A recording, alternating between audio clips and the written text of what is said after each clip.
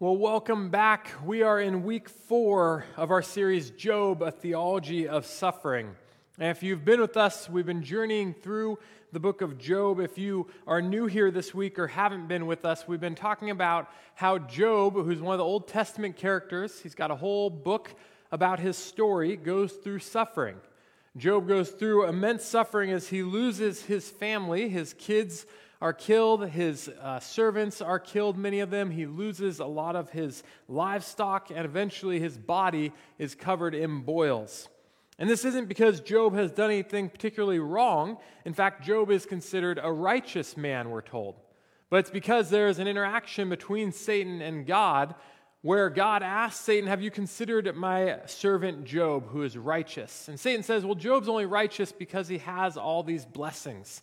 And so God allows Satan to take some of these aspects of Job's life from him to show that Job will continue in his path of righteousness. And so we've watched Job suffer. We've watched him experience the pain of loss, the grief and the sorrow.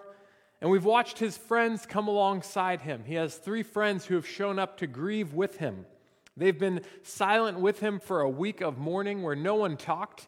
And then we saw Job speak about his experience and wish that he had never been born. He wished it would have been better if God had just had him die on that day of his birth or if he never existed. And then we've seen his friends start to respond to his mourning, to his grief. And the response that we've seen so far has been one of blame on Job, that this must be his fault, that it must be because of something Job's done or some great sin he has in his life as to why he's experiencing this suffering.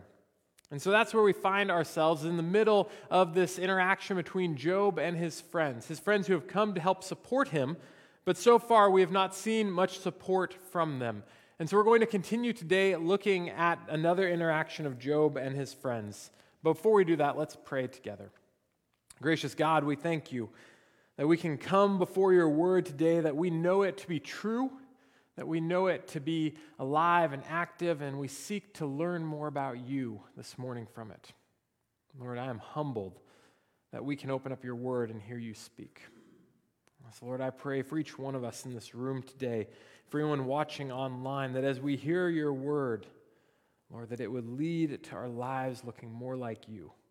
Or that you would use it to convict sin in our lives, you would use it to encourage us when we are down, and Lord, that you would use it ultimately to show us who you are, so that our lives may be pointed after you, so that we may seek to glorify you in all that we do.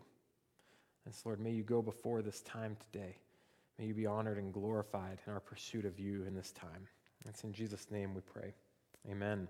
I was reading about a minister this week who shared a story, and this is what he said. He said, "At home I have a silk bookmark given to me by my mother. He said, when I examine the wrong side, I see nothing but a tangle of threads. It looks like a big mistake. One would think that someone had done it who didn't know what they were doing. But when I turn over the bookmark and look at the right side, I see beautifully embroidered the words, 'God is love.' Often we look at challenges and suffering from the wrong side, but one day we shall see it from another standpoint, and then we shall understand."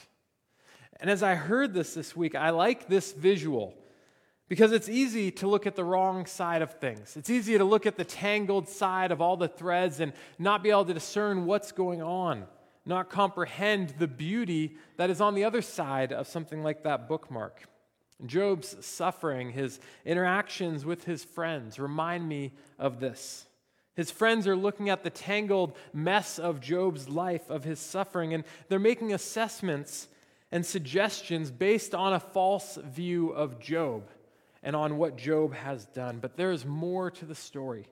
There's more to Job's suffering than they can see, more than the tangled mess that they believe is Job's sin that's got him to where he is suffering. So let's look this morning at Job's interaction with his friend Bildad and see how this theme continues. If you would open up your Bibles and follow along on the screen, we're going to start in Job chapter 8 today. And we're going to be jumping around a little bit to be able to figure out what's going on, but we're going to start in Job chapter 8. Starting in verse 1. Then Bildad the Shuhite answered and said, how long will you say these things, and the words of your mouth be a great wind? Does God pervert justice, or does the Almighty pervert the right? If your children have sinned against him, he has delivered them into the hand of their transgressions. If you will seek God and plead with the Almighty for mercy, if you are pure and upright, surely then he will rouse himself for you and restore your rightful habitation. And though your beginnings was small, your latter days will be very great. So we're going to pause there and unpack this a little bit and what Bildad is saying here. There's this doctrine of retribution to Job and his children that Bildad is basing his theology upon.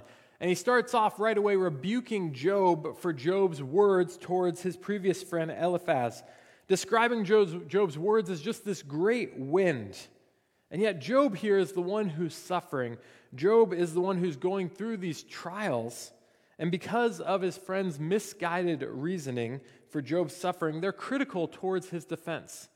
Job has defended himself, saying it's not because of his sin that he is in this position, and yet his friends continue to be critical of him. Bildad defends God to Job here, showing that God doesn't pervert justice or pervert the right. And he uses these rhetorical questions for Job about who God is to show Job that's not who God is because it's not that God isn't just or right, and he wants Job to understand who God is and that Job must be in the wrong, and that's why Job is experiencing this suffering. Which is funny because it's not that Job has ever said anything to make one think that Job doesn't believe God to be just or right. But Bildad is continuing in the theology that we saw last week from Eliphaz, bring forth this idea that the only reason Job could be in the situation he's in, the only reason that Job and his children could have suffered the way that they have is because of some sin in Job's life, and that this is punishment from God. In verse 4, it says, if your children have sinned against him, he has delivered them into the hand of their transgressions. So Bildad's saying, if not you, Job, at least your children had great sin. I imagine how much this would have hurt Job to once again have his kids brought into the mix here and attributed their sin to why they died. Blame Job or possibly his sin for why his children suffered and died. The desire of Job's friends here is not one to show empathy. It's to right what they believe is a wrong view of God that Job has. Their purpose isn't to come along and support Job, but really what they're trying to do here is exhort Job to turn to God, to plead for mercy from God. This word mercy, I looked up the Hebrew word, it has the meaning to bend or stoop in kindness to an inferior, to favor or to bestow upon one. So their thought is if Job, who's an inferior, would only plead to God, if he'd only repent of his sin and wrongdoings, then God would show Job kindness. You see, all the blame is upon Job. All the blame of the friends and why Job's children died and why Job has suffered and why his body's covered in boil, they believe that all the blame lies on Job and that he's the one that can move this forward if he would only repent, if he'd only admit his sin and turn to God. In verse 6, he says, if you are pure and upright, surely then he will rouse himself for you and restore your rightful habitation. You see, Bildad again suggests that if Job was pure and upright, God would have restored him. If Job was who he said he was and was righteous, then God would not have done what he did to Job, that he would have delivered Job from this suffering. And since God hasn't, since we haven't seen God treat Job in this way, Bildad's suggesting that Job is not pure and upright like he would contend. There are many reasons for suffering, but it's not safe to do what Bildad has done and to infer that simply because one is suffering is a direct correlation with their sin. That if you've suffered, it's because you had some great sin, and this is your punishment for that sin. Sometimes God chooses to use suffering as a punishment or as a way to realign our hearts with His, to turn us back toward Him. But there are many times we see throughout Scripture where suffering has nothing to do with one's sin. As we talked about last week, the ultimate example of this is Jesus Christ, who suffered and yet was sinless. So we know that suffering and sin do not always go hand in hand. Verse 7, Bildad projects to Job that if he'd turn to God and repent and get right with the Lord, then his latter days would be great. He's trying to convince Job to move towards repentance by telling him that if he'd only do this, God will restore him. He's trying to give him hope that even though he's lost so much, that if he would humble himself before the Lord and repent of his sin, that God is in the business of restoration and will restore Job. He wants to give him the hope that will move him towards repentance. And while there is truth to this about who God is and about the fact that God is a God of restoration, that we can find hope in the fact that God can restore to us what's been lost. Job isn't in this position because of sin, so he has no sin to turn and confess to the Lord that has caused his situation. We're going to jump around a little bit this morning to see the conversation between Bildad and Job, so stick with me. But first we're going to move forward to chapter 9, 1 through 3, and see the response of Job to Bildad. So in chapter 9, verse 1 through 3, it says, "Then Job answered and said, 'Truly, I know that it is so. But how can a man be in the right before God? If one wished to contend with him, one could not answer him once in 1,000 times.'" So Job starts right away confirming what Bildad has stated. It's not that Job has ever said God's not just or God's not right. Job has never questioned God's character yet, but Bildad assumes that Job has this view of God because of his actions, because of the suffering that he's experienced. And yet, Job accepts both the truth of God's justice and his promises to the upright. In verse 2, Job responds to his friend with wisdom. He says, "Truly, I know that it is so. But how can a man be right before God?" You see, no one would accuse Job of sinning any more than others. Even Job recognizes that he is not completely righteous before God, that he is not a man without sin. He is someone who has righteous character, who's been seeking to live in light of God's law, who's been making sacrifices and adhering to the law that God has. But he is not perfect. He would not suggest that he is. But Job knows that there's no unconfessed sin that he's harboring, no sin that he hasn't dealt with before the Lord. But he's saying, who can be in the right before God? Job primarily wanted to know, if I've not been righteous enough to escape the judgment of God, then who can be? And ultimately what Job is doing here is he's asking a foundational question, which is, how can one find approval with God? How can one be considered righteous and not guilty before a holy God? And moving along in verse 3, Job says, if one wishes to contend with him, one cannot answer him once in 1,000 times. You see, through all this, what we begin to see is Job has a desire to contend with God, which becomes an underlying sin as the book moves forward. This desire that Job has of wanting God to answer and give answers for Job's experiences, to contest his treatment before God based on Job's own righteousness, forgetting that God is God, and thus in his sovereignty, God can do as he wills. And we later see Job realize this and repent of this in chapter 42, verses 1 through 6. Repent of how he comes before the Lord, contending with God for his treatment. Jump with me in chapter 9 to verse 29 through 34 and look at Job's continued response to Bildad's treatment of him. Job says, I shall be condemned. Why then do I labor in vain? If I wash myself with snow and cleanse my hands with lyre, yet you will plunge me into a pit, and my own clothes will abhor me. For he is not a man as I am, that I might answer him, that we should come to trial together. There is no arbiter between us who might lay his hands on us both. Let him take his rod away from me, and let not dread of him terrify me.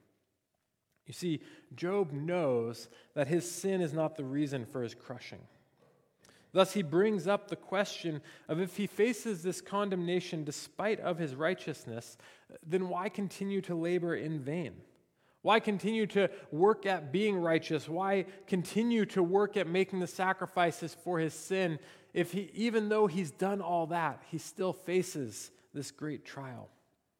And yet we know that we don't labor, we don't serve God in order to receive blessings and favor. That's not why we seek to follow God. That's not why we seek to follow his word and his ways.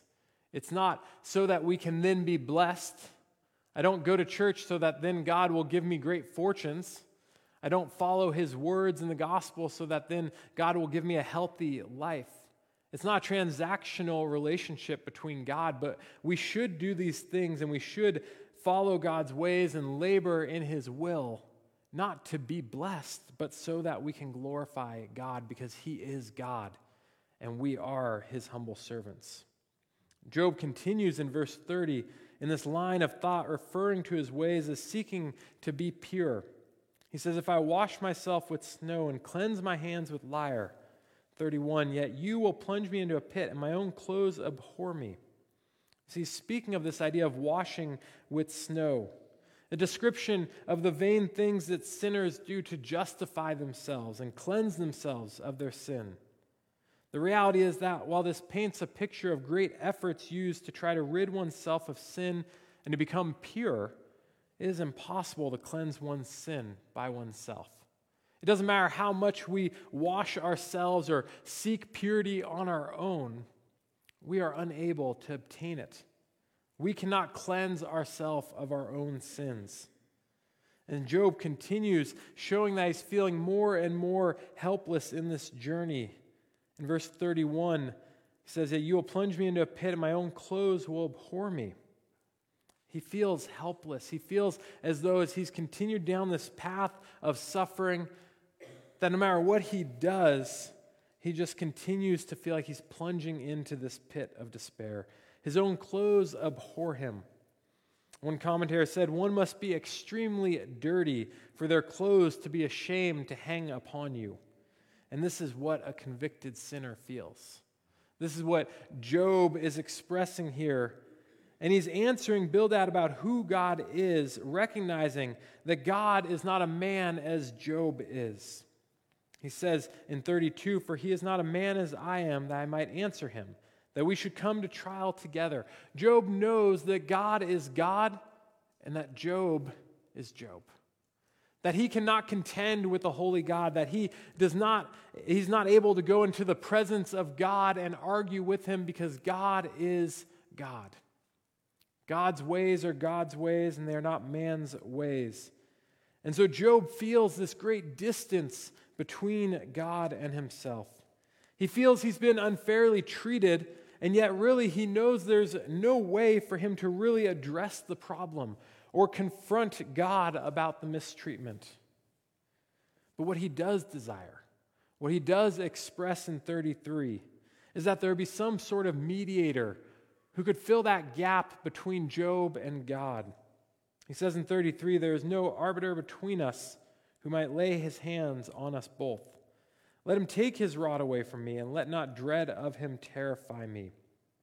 In feeling far from God, Job laments the fact that there is no mediator who could bridge that gap between Job and God. As those living this side of the cross, you and I, we should rejoice when we read this because we know that there is a mediator. There is one who bridges that gap between God and us, and that is Jesus Christ. 1 Timothy 2:5 says, for there is one God, and there is one mediator between God and men, the man Christ Jesus. What good news for us that the very thing that Job longs for, that we know is a truth, that we know is a reality, that there is one who mediates between God and us. The desire that we see here for Job is that there would be one who would step in on his behalf, who would settle the issue at hand of his undeserved suffering and would stand in the middle of Job and God in this dispute. And as I've spent time in this passage this week, as I've read a lot of different reflections upon it, as I've thought about the problem here, what I've realized is the real problem is not the problem of suffering. Even though this is a central theme to the book of Job, and when most people think about Job, we go right away to it's all about suffering and Job's suffering. Yet the persistent problem, and what most would argue is the real problem of the entire book of Job, is not suffering and why it happened, but it's the attainment of a right relationship with God, which makes existence in suffering holy and acceptable. You see, when we have a right relationship with God, we are then able to navigate through those times of suffering. And so that's the underlying theme of this whole book, is Job's relationship with God and the attainment of that right relationship with God, so that Job can continue to endure through the suffering.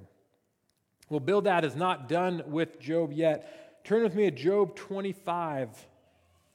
Bildad finishes up speaking to Job in verses 1 through 6.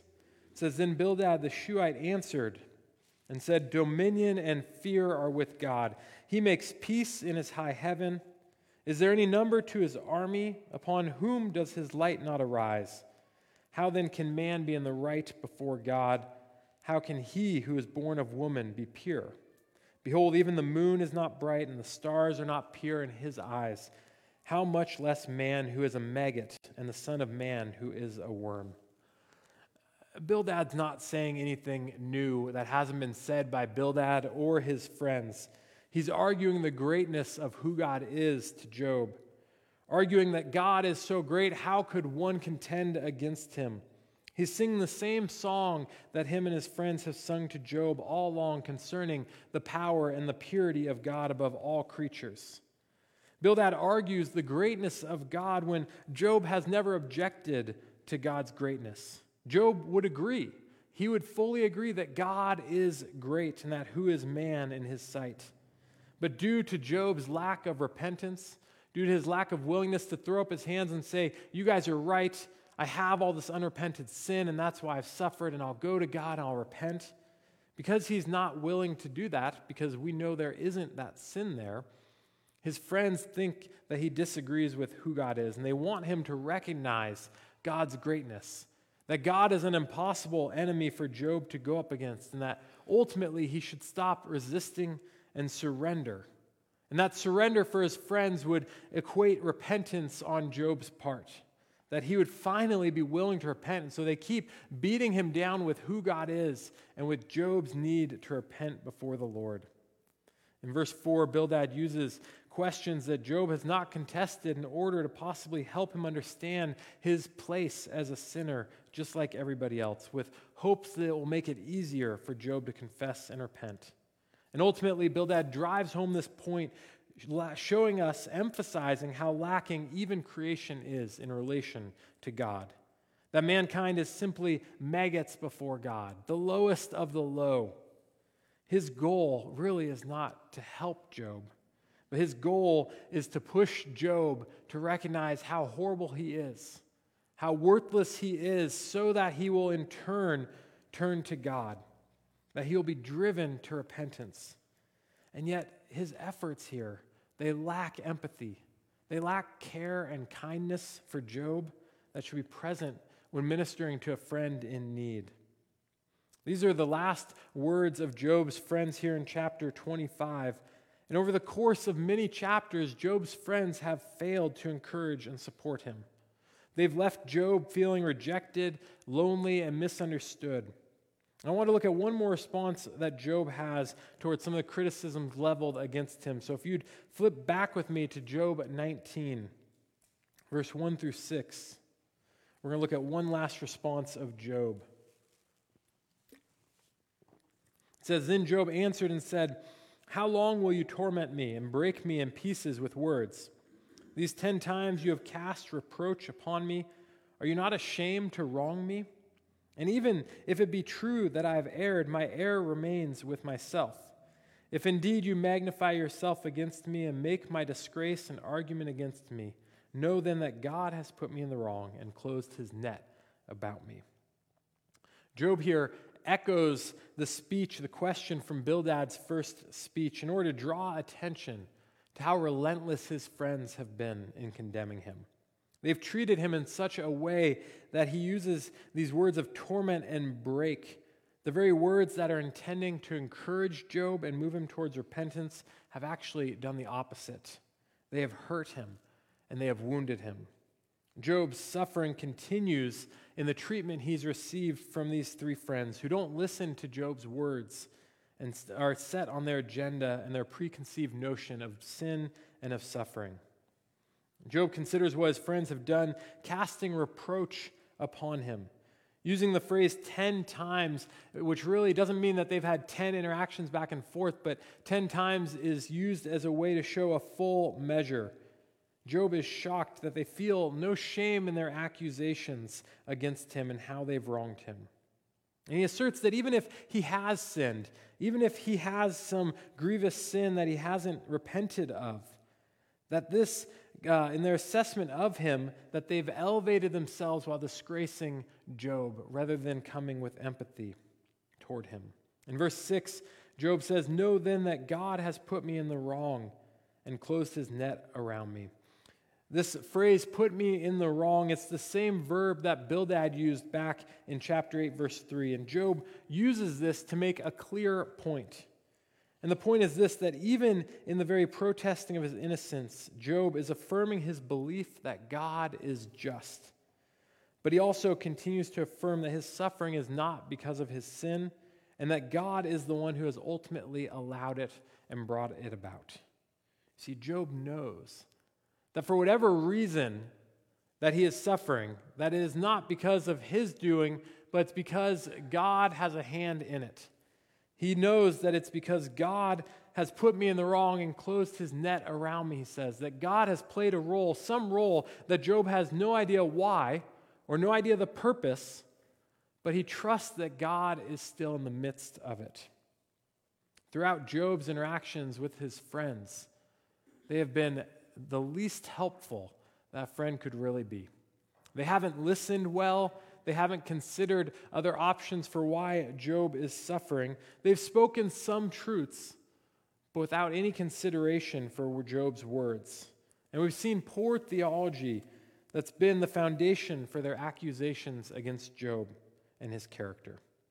As I was reading back over this story, I believe that there's things that we can glean from these interchanges, a few important lessons for our lives as we approach suffering or as we journey alongside those who are suffering too. The first one that I would encourage us to is to counsel with humility.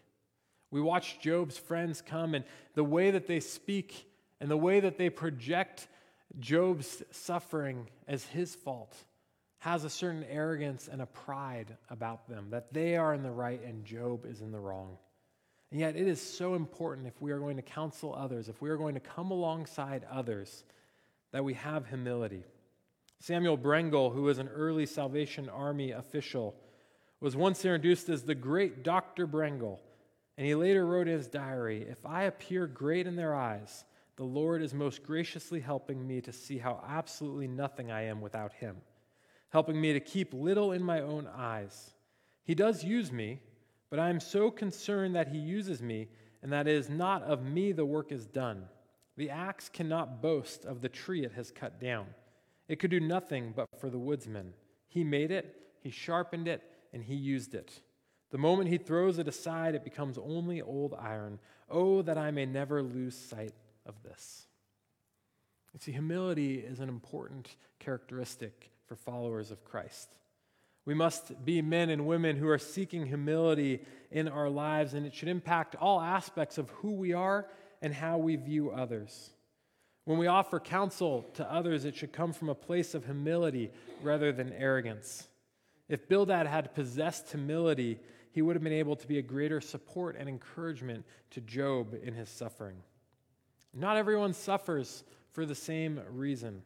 Certainly, we can identify some of the key reasons that people suffer and find common threads, but the reasons are not always the same. And so we have to be more cautious when we approach people in their sufferings.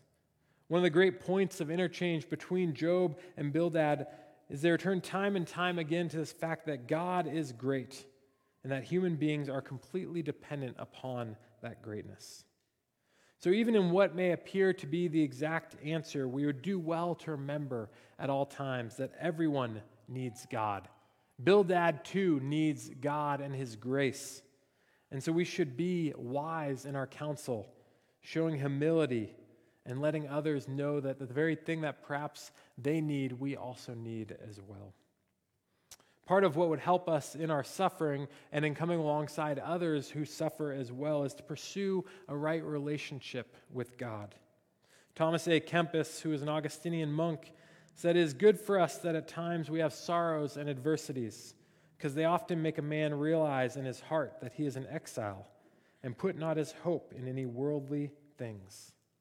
In our text today, we discuss the fact that the core of Job's story isn't suffering. It's one's relationship with God and how this impacts our ability to suffer, to endure in light of who God is. And so our pursuit must be reconciling our hearts to the Lord, not as an avoidance of suffering and hardships, but as a pursuit of God because He is our Lord and Savior. We don't pursue God so we can avoid suffering, but we pursue God so we are able to endure suffering when it comes our ways. And when we shift our thinking in this manner, when we pursue our relationship with Christ above all else, it will provide us with a clear lens to see things through. It will allow us to endure the hardships that we may face or to come alongside and counsel those who are enduring hardships near us, knowing that in all things Christ is our sustainer. It is the attainment of a right relationship with God which makes existence in suffering become a holy and acceptable thing. And I'm not saying that this makes suffering easy. I'm not saying that pursuing a right relationship with God means that when you suffer or when you go through loss, it will just be a walk in the park or that won't hurt. But what I'm suggesting is that we move our focus. When we make the pursuit of God our priority, it will allow Him to sustain us even in the midst of deep suffering. And the best application that I can think of from this text in a response to Job's declaration in 9:33, where he states, "There is no arbiter between us," is to remember that we have an advocate. We can rejoice in the fact of our third point, that we have an advocate in Jesus Christ. He is exactly what Job longed for, one who would stand in between the gap between us and God, what Christ does for us as He advocates on our behalf to a holy God. He advocates for us by living a sinless life, dying upon the cross, and raising from the dead, and in turn extending His grace to each one of us. We no longer have to make sacrifices to appease God for our sins. We only need to turn to Him, confess our sins, and let Jesus' blood cleanse us. What an amazing mediator Christ is. Scholar John Hartley, in his commentary on Job, summarized well this idea. He said, Job is working with the same logic of redemption that stands as the premise of the New Testament doctrine of the resurrection. Both hold to the dogma that God is just, even though He permits unrequited injustices and the suffering of the innocent. God Himself identified with Job's suffering in the suffering of His Son, Jesus Christ, who suffered unto death even though He was innocent. Jesus overcame His ignominious death by rising from the grace. In His victory, He, as God's Son and mankind's kinsman redeemer, secured redemption for all who believe on Him. While His followers may suffer in this life, He is their Redeemer, their advocate before the Father. In this way, Job's confidence in God as his Redeemer amidst excruciating suffering stands as a model for all Christians. Knowing that we have a mediator, an advocate, should serve as a reminder to us of God's presence with us, even in the midst of suffering. I thought this week of Isaiah 43:2, which says, "When you go through deep waters, I will be with you." And I want to share a clip of a song with you that I found this week. It's a beautiful song that reminds us that because Christ is with us, we can hold on to the fact that we have victory even in the midst of suffering. So take a look at this song. It's called "You've Already Won," and we're just going to play a clip of it.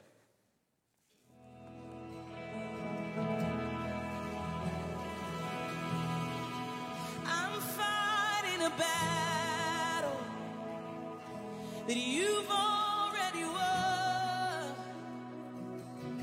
And no matter what comes my way, I will overcome. I don't know what you're doing, but I know what you've done.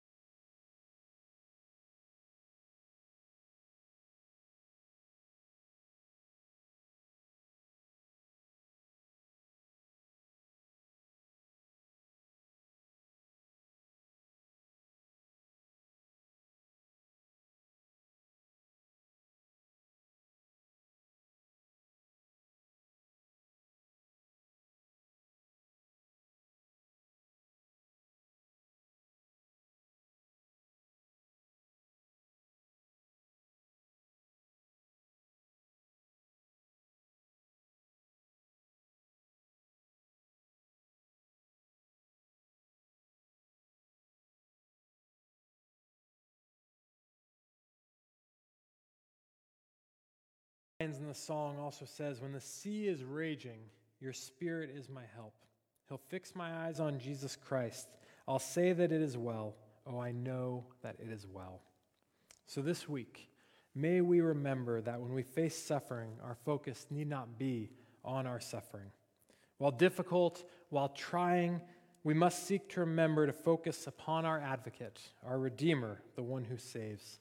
Be encouraged that with Christ you can have peace even in the midst of your trials, even in the midst of your hardships and your pain and your suffering, because you can know that Jesus Christ will sustain you, He will provide for you, and He will ultimately give you eternal life with Him. Let's pray. Gracious God, we thank you, Lord, that you are with us at all times. We thank you for the reminder of that in your servant Job.